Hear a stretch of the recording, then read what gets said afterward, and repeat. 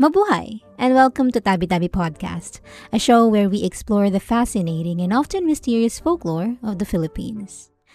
I'm your host, Ethan, and today's episode is going to be a mini compilation of 5 short episodes I've uploaded on YouTube. These are creatures that in my research only had a little info. Now you might be confused, what's with the compilation all of a sudden? It's honestly because I didn't finish the 3rd episode on time, so instead of leaving you with nothing for Saturday, I thought I'd just upload some mini episodes that I posted on YouTube. Because yes, we actually have a YouTube channel. I just realized that I don't advertise it properly on the podcast, but we do. It's the same name, it's Tabi Tabi Podcast. You can find it on YouTube obviously, and we update around Tuesday. We call it Tuesday Creature. The YouTube is the place where I upload the creatures that I found during my research with a little info. So if you want to listen, settle in my dear listeners, and let's begin. The Bungisngis. The Bungisngis is a Tagalog monster formed from the term ngisi, which means to smile, and is known as Bulislis in Tayabas, Quezon. This creature is characterized as a one-eyed behemoth with huge fangs and 2 tusks protruding from its mouth sides. It features a large top lip and a drooping lower lip, giving the mammoth a constant grin on its face. The Bungisngis also has an excellent hearing. This creature's thighs are so long that his knees are 2 spans higher than his shoulders when he squats. He lives in the wilderness and hunts for prey with a club. He has a ravenous appetite for anything edible, including animals and humans as well as cooked meals. This beast possesses amazing strength. The Bungisngis can pick up any animal as if it were a feather of a bird. And though regarded as a giant, this Bungisngis is also described as dim-witted because you can easily confuse it, making your escape easier when you encounter this creature. Tawong Lipod. This creature has been etched in my mind since I was a child. This creature is well known in Bicol. And in Madame Eden K. Nasayaw's book, Bicol Beliefs and Folkways, a Showcase of Tradition, it is described that Tawong Lipod is thought to have sprung from people who were not blessed. They are suspected of causing disease or death. And to appease the entity and be pardoned for your accidental rudeness towards them, a Tawong Lipod victim should sacrifice 2 chickens, 1 black and 1 white, or else suffer any bodily ailments. It is thought that this creature is invisible, and because people cannot see this creature, it is best not to throw or point at random spots or trees for fear of hitting the Tawong Lipod, which will harm you. Additionally, whenever you pass by a random tree or go through the woods, you must announce your presence by saying, "Tabi-tabi po."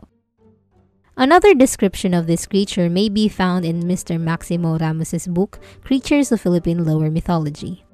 The Tawong Lipod are said to be sylphs in Bicol folklore and handmaidens of a moon deity. They are thought to be slender and lovely young youths who can fly and throw gusts of winds upon anyone who do mischief.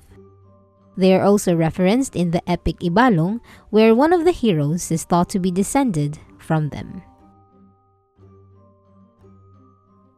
The Kantanod or Kantanod is an aswang that appears and acts normally. However, when it sees a pregnant lady, something clicks in its brain and they follow the pregnant woman home, where it would sit hidden outside or sneak inside unseen. It would hide in the shadows by transforming into a pitch black shape and sniffing the scent of the unborn child. Yes, you heard that right. It sniffs the unborn child from the mother's womb, and when the Kantanod or Kantano departs, the baby inside the victim's womb also departs, causing the mother great agony and bleeding. It is assumed that the Kantanod is not physically present, but uses its astral body to transport the fetus away.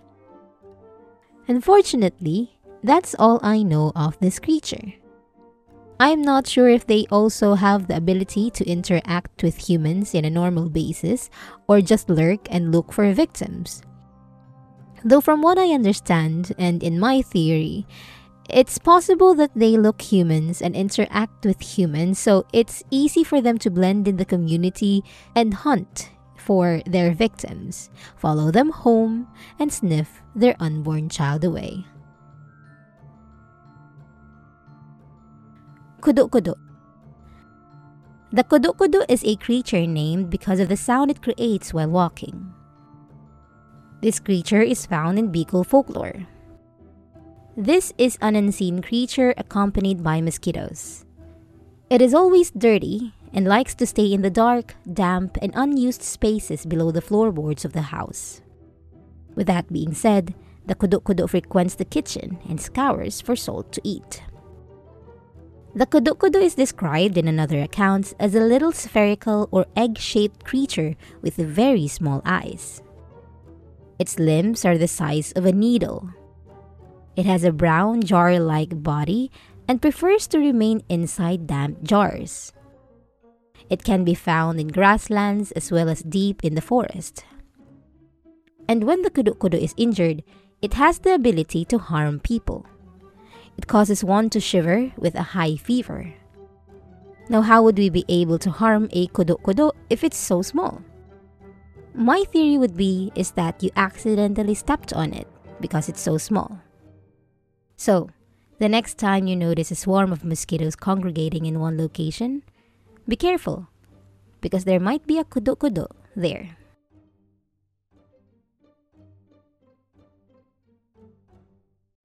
The Ilonggot people, residing in the southern Sierra Madre and Caraballo Mountains on the eastern side of Luzon, approximately 90 miles northeast of Manila, believe in a mystical creature known as the Lampong.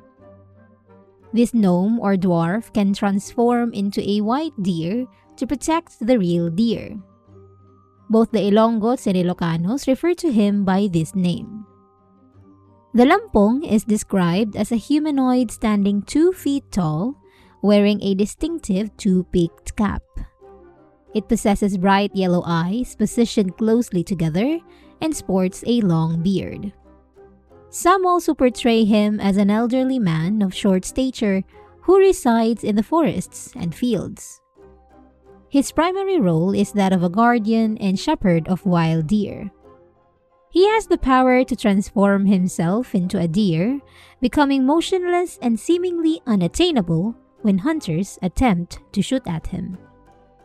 Once the hunters fail in their pursuit, the deer escapes and the Lampong reverts to its original form, stepping away from the hunters while exhibiting an ancient aura. However, if a hunter manages to wound the Lampong while it is in its animal form, they will incur the wrath of the dwarf. The offender, or the hunter, will experience severe illnesses that renders them bedridden. They would rapidly lose weight until their bodies become more skin and bones, ultimately resulting in death. That concludes the special episode of the podcast. I hope you enjoyed learning about the creatures today. If you enjoyed this episode and you'd like to help support the podcast, please share it with others, post about it on social media, or leave a rating and review. Or you can always become a Patreon member and get cool benefits. Just head over to patreon.com/tabitabipod, or you can also donate via GCash. Information will be listed on the description. Once again, thank you so very much to my patrons and to you, my dear listeners. Thank you for continuously supporting the podcast, and I hope you're still learning some new stuff here. Please stay safe. This has been Ethan. Thanks for listening to Tabi Tabi Podcast. Join me next time to discuss more Philippine creatures. Bye!